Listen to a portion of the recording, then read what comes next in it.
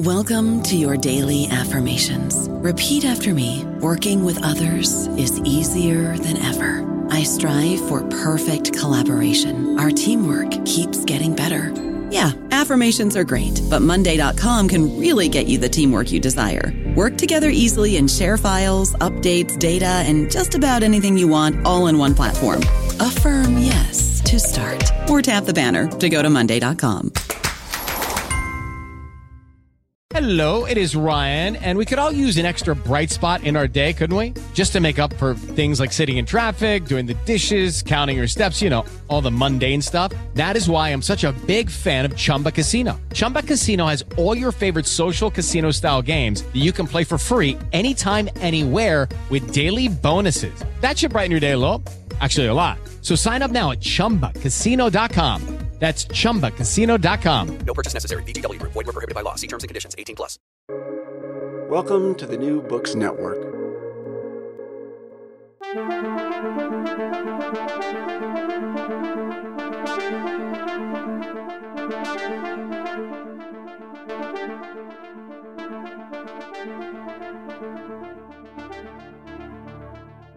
It has been 20 years since the United States invaded Iraq in a bid to locate and destroy weapons of mass destruction. The war led to thousands of Iraqi and American casualties and no weapons of mass destruction. The theory of Saddam Hussein's WMD was promoted by Secretary of State Colin Powell and disseminated by a media that failed to successfully determine the quality of the intelligence on which the case for war was made. In the interim, in addition to the enormous Iraqi casualties, many American war veterans have suffered trauma, major injuries, and even suicide in consequence of their involvement in the war. Some even think the war set the stage for Donald Trump. In short, the consequences of the Iraq War have been momentous. Welcome to International Horizons, a podcast of the Ralph Bunche Institute for International Studies that brings scholarly and diplomatic expertise to bear on our understanding of a wide range of international issues. My name is John Torpy, and I'm director of the Ralph Bunche Institute at the Graduate Center of the City University of New York. We're fortunate to have with us today Louis Charbonneau, who is UN Director at Human Rights Watch. Prior to joining HRW, he was a journalist for more than 2 decades, most recently UN Bureau Chief for Reuters. His first posting with Reuters was in Vienna, where he focused on the IAEA, the International Atomic Energy Agency, and other UN agencies from 2001 to 2005. He covered the UN weapons inspections in Iraq in 2002 and 2003, and the IAEA's attempts to resolve the nuclear crises in North Korea and Iran. Starting in early 2008, he was based at Reuters Bureau inside UN headquarters in New York, where he followed the Security Council, the General Assembly, and other UN bodies. He's a 2-time winner of the Elizabeth Neufer Memorial Award for his UN reporting in 2009 and 2011, as well as recipient of the UN Foundation Prize for his coverage of negotiations on an arms trade treaty in 2013. In New York, he expanded his UN coverage to include human rights and other topics. He has a bachelor's degree from the University of Michigan and master's degrees from both Columbia University and the City College of New York, and he's now working on a PhD in political science here at the CUNY Graduate Center. Thanks so much for joining us today, Lou Charbonneau. Thanks for having me. Great to have you with us. So, the 20th anniversary of the beginning of the Iraq War has received, it seems to me, an enormous amount of attention during the past week. And as a journalist who covered some of the central events leading up to the war, I'd be curious to have you tell us, how exactly you've experienced this coverage, this sort of retrospective view of what happened. Yeah, thanks. And it's good to be here to talk about it. This 20th anniversary seems to have come so quickly. I can barely remember the 10th anniversary, and in some ways it feels like it was just a few months ago that it happened, but it does also feel distant. As I was preparing to write a guest column for Reuters looking back at the time in which I was covering the UN weapons inspections, which was probably the most intense single period of reporting in my entire life. I was basically asked to drop everything I was doing. I used to focus at that time mostly on financial reporting, but I had begun covering the UN agencies in Vienna, particularly after 9/11, because of the concern that terrorists could hijack a plane and slam it into a nuclear power plant, or that some militant group could get hold of highly radioactive material from a hospital or something and make a dirty bomb. So it was something that we were looking at closely. But when Iraq announced that it would let the UN weapons inspectors back into the country, which was something I've been thinking about, I've been interviewing UN officials who kept saying they wanted to go back, finish the job, because they had to leave in 1998. So there was this period between 1998 and 2002 where no UN inspectors were on the ground and nobody knew what was happening. Then it became increasingly clear that the Bush administration, the George W. Bush administration, was looking in the post 9/11 period at maybe going into Iraq. And in September of 2002, the Iraqis said, okay, you can come back. And that's when my life changed. And I dropped everything. And so for the next 6 months, I didn't turn off my cell phone. I was flying constantly. It didn't matter whether it was business or first class. I had to try and sit next to people like Hans Blix, who was the head of MOVIC, the UN Monitoring, Inspection, Verification Commission that was charged with looking at chemical, biological, and ballistic missile technology in Iraq. Also Mohammed El-Baghdadi, then the Director General of the International Atomic Energy Agency, the IAEA. So as the road went, I had to go with them, and I would ask them when we were going to deploy, what are you looking at, what do you think you'll find. That's all the junior people, the inspectors who were training. I watched, I went to some of the training sessions where Hans Blix would give pep talks to the inspectors. Some of them looked to me like they were backpackers who'd been rounded up at a bus stop or train station. So I was a little skeptical of what the UN would be able to accomplish, but as the saying goes, you can't judge a book by its cover. These people were all pretty impressive.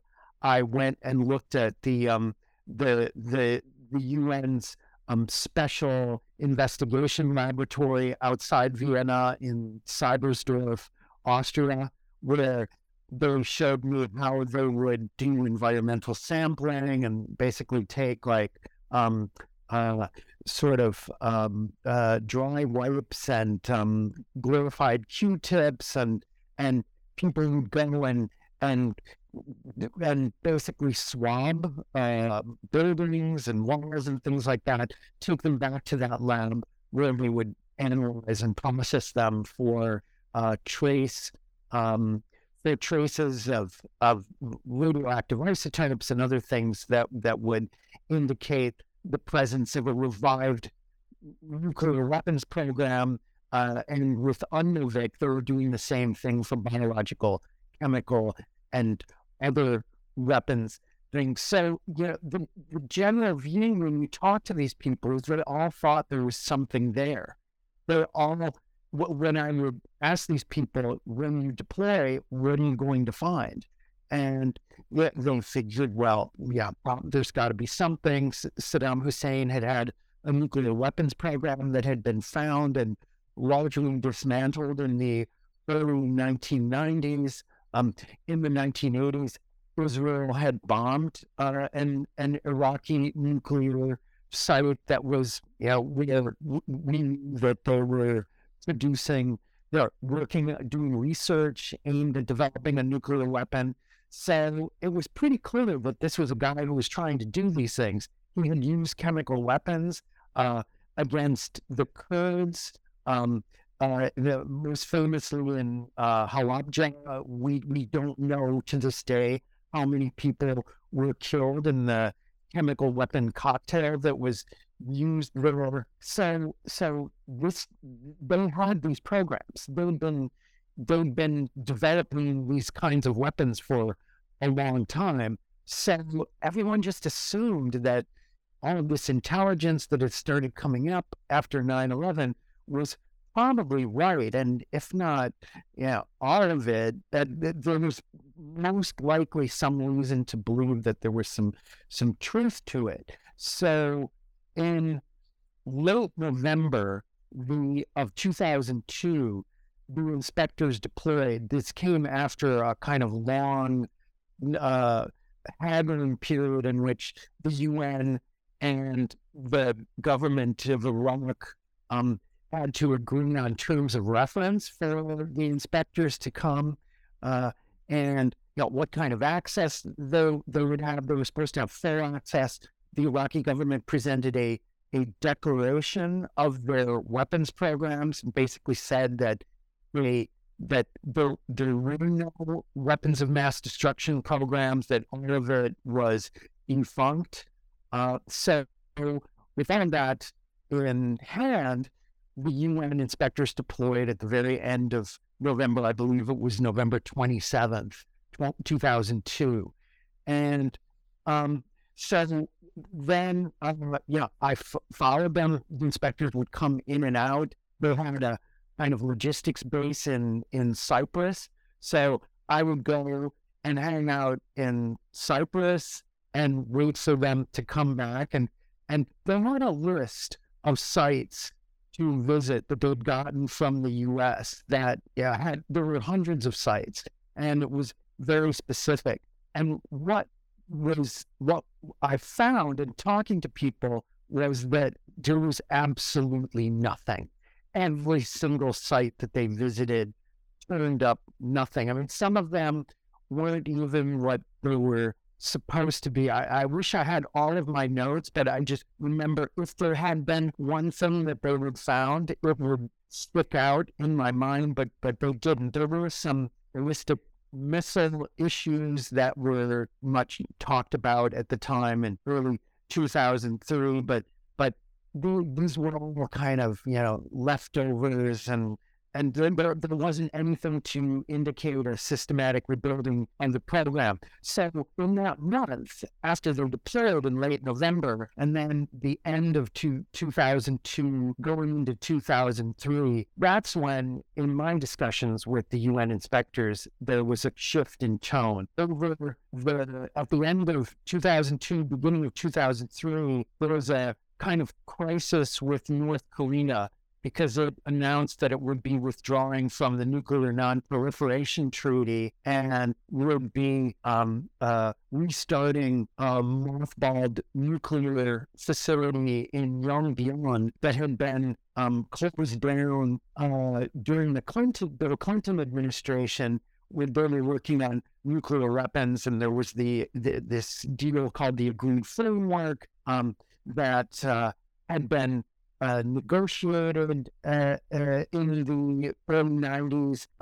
So there was this huge crisis, and while that was going on, I saw Mohammed El-Baradei at the UN, and I asked him how the situation was in Iraq and what they were finding. And he said, well, I'm glad you asked me that, because we were not finding anything. And it's, what about the smoking gun that we've been waiting to find? And he said, there's no smoking gun. We haven't found evidence. I mean, I'm paraphrasing what he said. I don't remember the exact word. At the no smoking gun, that is verbatim what he said. And so I published an interview, and it caused a bit of a ruckus at the time. The Americans were angry. They're like, why is the UN sort of, determining the outcome of a process that is underway? Then there was George W. Bush's State of the Union address in January of 2003.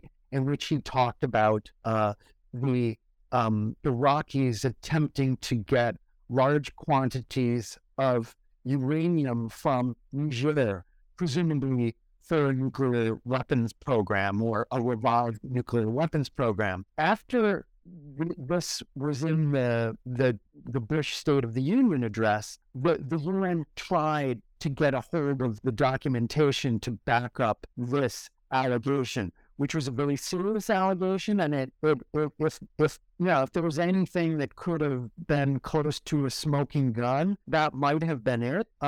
So they just kept asking the U.S. for the information. They didn't get it.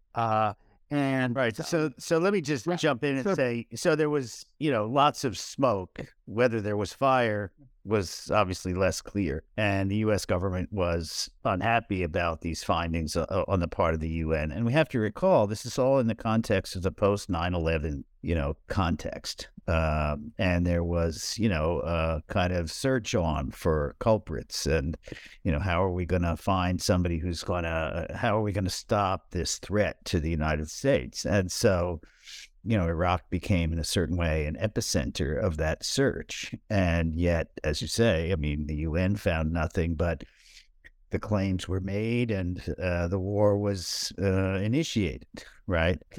And I'm also remembering that there were massive demonstrations in Europe and in the United States. I was actually living in Canada at the time, but, there were demonstrations in Canada. But these are the biggest demonstrations in Europe in the post-war period. So this was a time of considerable tension between the United States and its European allies. So in any case, the point really that I want to make, I guess, is that there was a certain amount of prevarication in the course of making this case that, Iraq had to be attacked and these weapons of mass destruction found and destroyed. And that, set the United States on a path, A, of warfare, and B, of, prevarication about what it was doing, that has had ramifications, arguably, in the subsequent 20 years. So I'm sort of curious, how you would view that, or how you wrote about that for Reuters. Yeah, it's a really good point and question that you raise.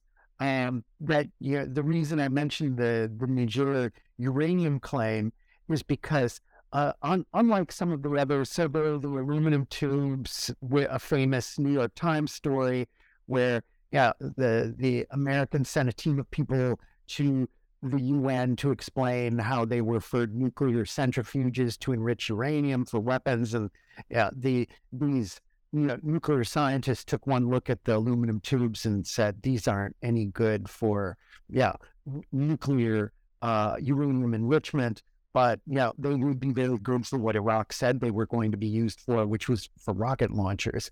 But the Niger uranium claim was based on forged documents. They had wrong letterhead of a government that no longer existed. The foreign minister's name was wrong. There were all kinds of things that the head of the IRA's Iraq Action Team, a French nuclear scientist, just using Google, figured out that it was all wrong within a couple hours. And yet the U.S. was peddling these things around as if there were proof of something very dramatic. So the brazenness of the bogus claim that was in the State of the Union address, I think, was quite shocking for people. The UN went public with it. The U.S. didn't care.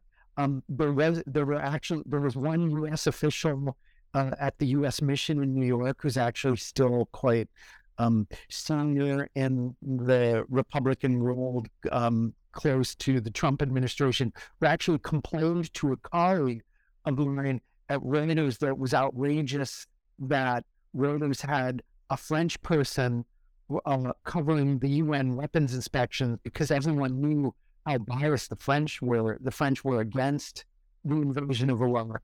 And then my colleague said, Lou's not French. He's from Detroit. Michigan, and I don't even think he speaks French, which was true. My French is not very good at all, embarrassingly, given my name.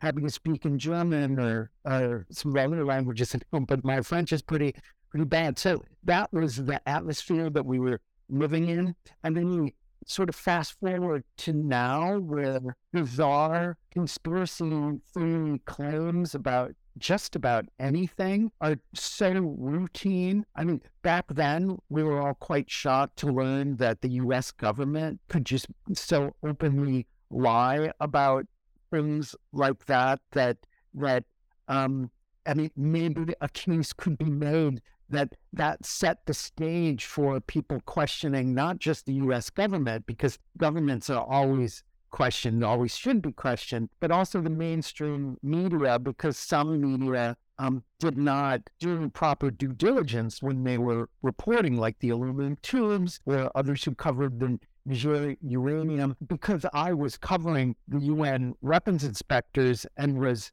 on some level partially embedded with them, I was there to hear what they said, and they had a very compelling case. I knew these people and trusted them, so I was reporting on what they said. And the people who were writing some of the other things, who were using Iraqi defectors or U.S. government officials, were confirming what Iraqi defectors had said. They weren't calling the UN and asking for their opinion or assessment of the information that they were getting from the U.S. government. I mean, that's journalism 101, right? That in the rush the rush to war, that the atmosphere that you described post 9/11, I think that people felt that you could do that. There was a kind of confirmation bias for a lot of people. So it just, I think we're still dealing with it today. I reread the New York Times mea culpa about some of their reporting. I mean, they did some very good reporting, certainly during the Iraq War, but they definitely had some stories that got a lot of traction. That I, for example, was able to knock down very quickly when talking with people to follow up. For example, the aluminum tubes. Yeah, I made a few calls to people who had listened to the presentation of the U.S. team of experts who were sent to Vienna to make the case about these aluminum tubes, and they said that it was not compelling at all. So there were definitely some lapses. I would like to think that we all learned our lessons. I'm not sure about that, and the seeds of doubt were put in everyone's mind. Maybe it would have happened anyway with the explosion of the internet and social media. Those are definitely fertile ground for spreading misinformation. But I do fear that probably the Iraq War played a role in giving that the kind of questioning everything, questioning the mainstream media, giving that legitimacy, or more legitimacy than it would otherwise have had. Right. So you think it did have consequences for the way people went about doing journalism? Definitely. I mean, I think that journalists, we've had cases of high-profile cases of journalists making things up, and so we read about it. Good news organizations will hold those individuals accountable. They will remove the stories. They will issue corrections and apologies and all of that. And these things are always going to happen. Everyone makes mistakes. If you make a mistake in an article, you correct it. You issue a formal correction. We all have to do that. Whether we've learned about the bias, I don't know. I feel like sometimes it feels like the media landscape is increasingly polarized. This idea of objectivity and neutrality when reporting. it's really important. I mean, it's difficult to, yeah, we can talk for hours about what is objectivity when you're doing this kind of work, but at the bottom line of it is that if someone tells you something, you ask yourself, why are they telling me this, right? Why is this U.S. government official telling me that this country has tried to, do something that might enable them to develop weapons of mass destruction? So you want to ask yourself why they're telling you this. You will look into whether the information has any credibility. You try to figure out, are the people I'm looking to for confirmation, are they talking to the people who told me about this originally, and it's really just one source telling me everything? Yeah, you really need to look into these things and question everything. Does everyone do that all of the time? I don't know. It was certainly shocking for the media to see how much airplay some of these allegations got. But at the organization I was working for, Reuters, I mean, yeah, they just had me doing my job and the normal training that I got about following up and questioning sources, never have more than one source. Always try to get someone on the record if you can. If you can't, discuss with your editors who these unnamed sources are. Try and figure out where they're coming from. Yeah, make a reasonable decision. Get the lawyers involved if necessary. That was how we did it, and it was fine from my perspective. I mean, I feel pretty proud of the work I did at the time prior to the Iraq War. It has withstood the test of time, and I guess that there are other reporters out there who don't feel as good about what they did in the run-up to the U.S. invasion. Right. I don't know about you, but I'm very busy and I don't have a lot of time to cook. That's why I subscribe to Factor. Eating better is easy with Factor's delicious, ready-to-eat meals. Every fresh, never frozen meal is chef-crafted, dietitian approved, and ready to go in just 2 minutes. You'll have over 35 different options to choose from every week, including Calorie Smart, Protein Plus, and Keto. These are 2-minute meals. Factor meals are ready to eat and heat, so there's no prepping, cooking, or cleanup needed. They're flexible for your schedule. Get as much or as little as you need by choosing your meals every week. Factor's the perfect solution if you're looking for fast, premium options with no cooking required. Sign up and save. We've done the math, and this is important. Factor is less expensive than takeout, and every meal is dietitian approved to be nutritious and delicious. Head to factormeals.com/NBN50 and use code NBN50 to get 50% off. That's code NBN50 at factormeals.com/NBN50 to get 50% off. So, I mean, how do you think this has affected, the sort of practices of lying in government? I mean, it's always true that politicians lie about certain things. I mean, it just kind of goes without saying. But, we have seen in recent years a president who's prepared to take that level of lying, it seems, by the Washington Post's count, to a whole new level. And I guess I wonder, to what extent did the path to Trump, begin in the justifications of the Iraq War by the U.S. government? Well, certainly the idea that the U.S. government lied, but we can't take them seriously, or things that President Trump said, like, do you think we're a bunch of angels, or however he said it when he was asked why he was defending Vladimir Putin. And he basically took the position that the U.S. government has a lot of skeletons in its closet.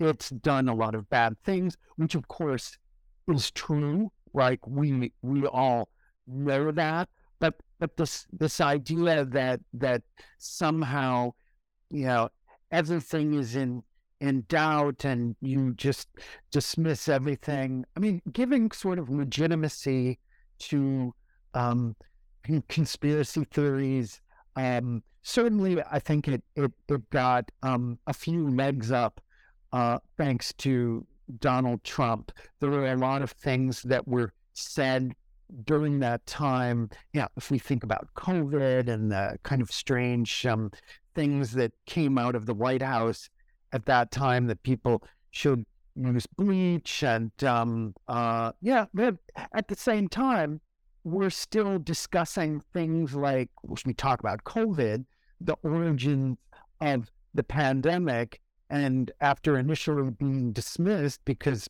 President Trump was promoting it, but the lab leak theory has kind of gotten a new lease on life, and people are taking it more seriously than they did before. I mean, I'm not a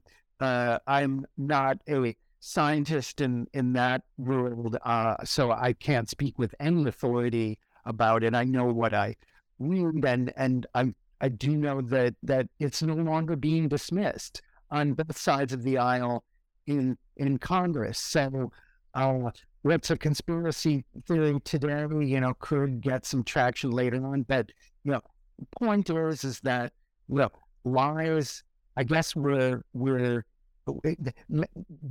haven't done an empirical study of it, but it does seem like there's more of them.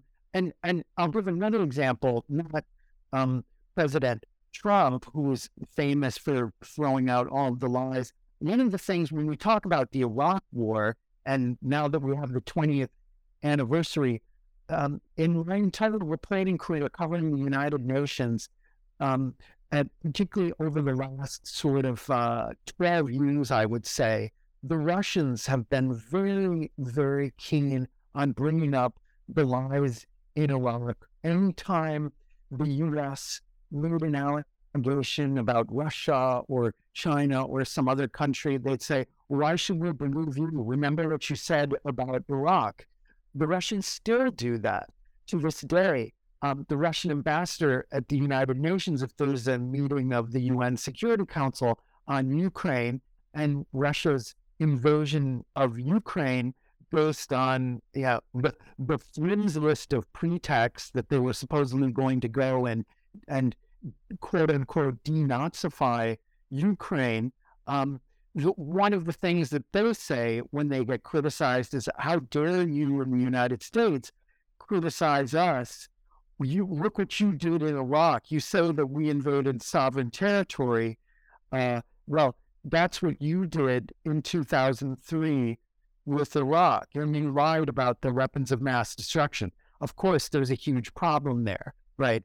But the U.S., we know the U.S. invaded Iraq on the basis of a false pretext and lies about weapons of mass destruction. That doesn't make it right for Russia on February 24th, 2022, to also then, lie about supposed Nazis running wild in Ukraine, and then to go and invade and supposedly serve the country and subject them to relentless bombing raids, bombing attacks against civilians, and things that the United States and Britain did in Iraq. The United States and Britain used thousands of cluster munitions. Russia has done that in Ukraine too. But I don't want to talk like they're equivalent, but certainly the United States continues to have to defend the indefensible regarding what it did in 2003 in Iraq, and it's a stain on the sort of U.S. legacy that I don't think they're ever going to get rid of. The Russians are always going to question everything the U.S. says, every allegation, and say, "Remember Iraq?" And two wrongs don't make a right, but the first one opens the door to you too when they commit the second one. Exactly. That's where we're at, and I guess we'll always be there. Yeah. Well, this was a terrific conversation and sort of review of the period since the Iraq War started in 2003 and the run-up to it in 2002. But that's it for today's episode. I want to thank Louis Charbonneau of Human Rights Watch and the CUNY Graduate Center for sharing his insights on the occasion of the 20th anniversary of the start of the Iraq War. Remember to subscribe and rate International Horizons on SoundCloud, Spotify, and Apple Podcasts. I want to thank Osvaldo Mena Aguilar for his technical assistance, and to thank Duncan McKay for sharing this song International Horizons as the theme music for the show. This is John Torpy saying thanks for joining us, and we look forward to having you with us for the next episode of International Horizons.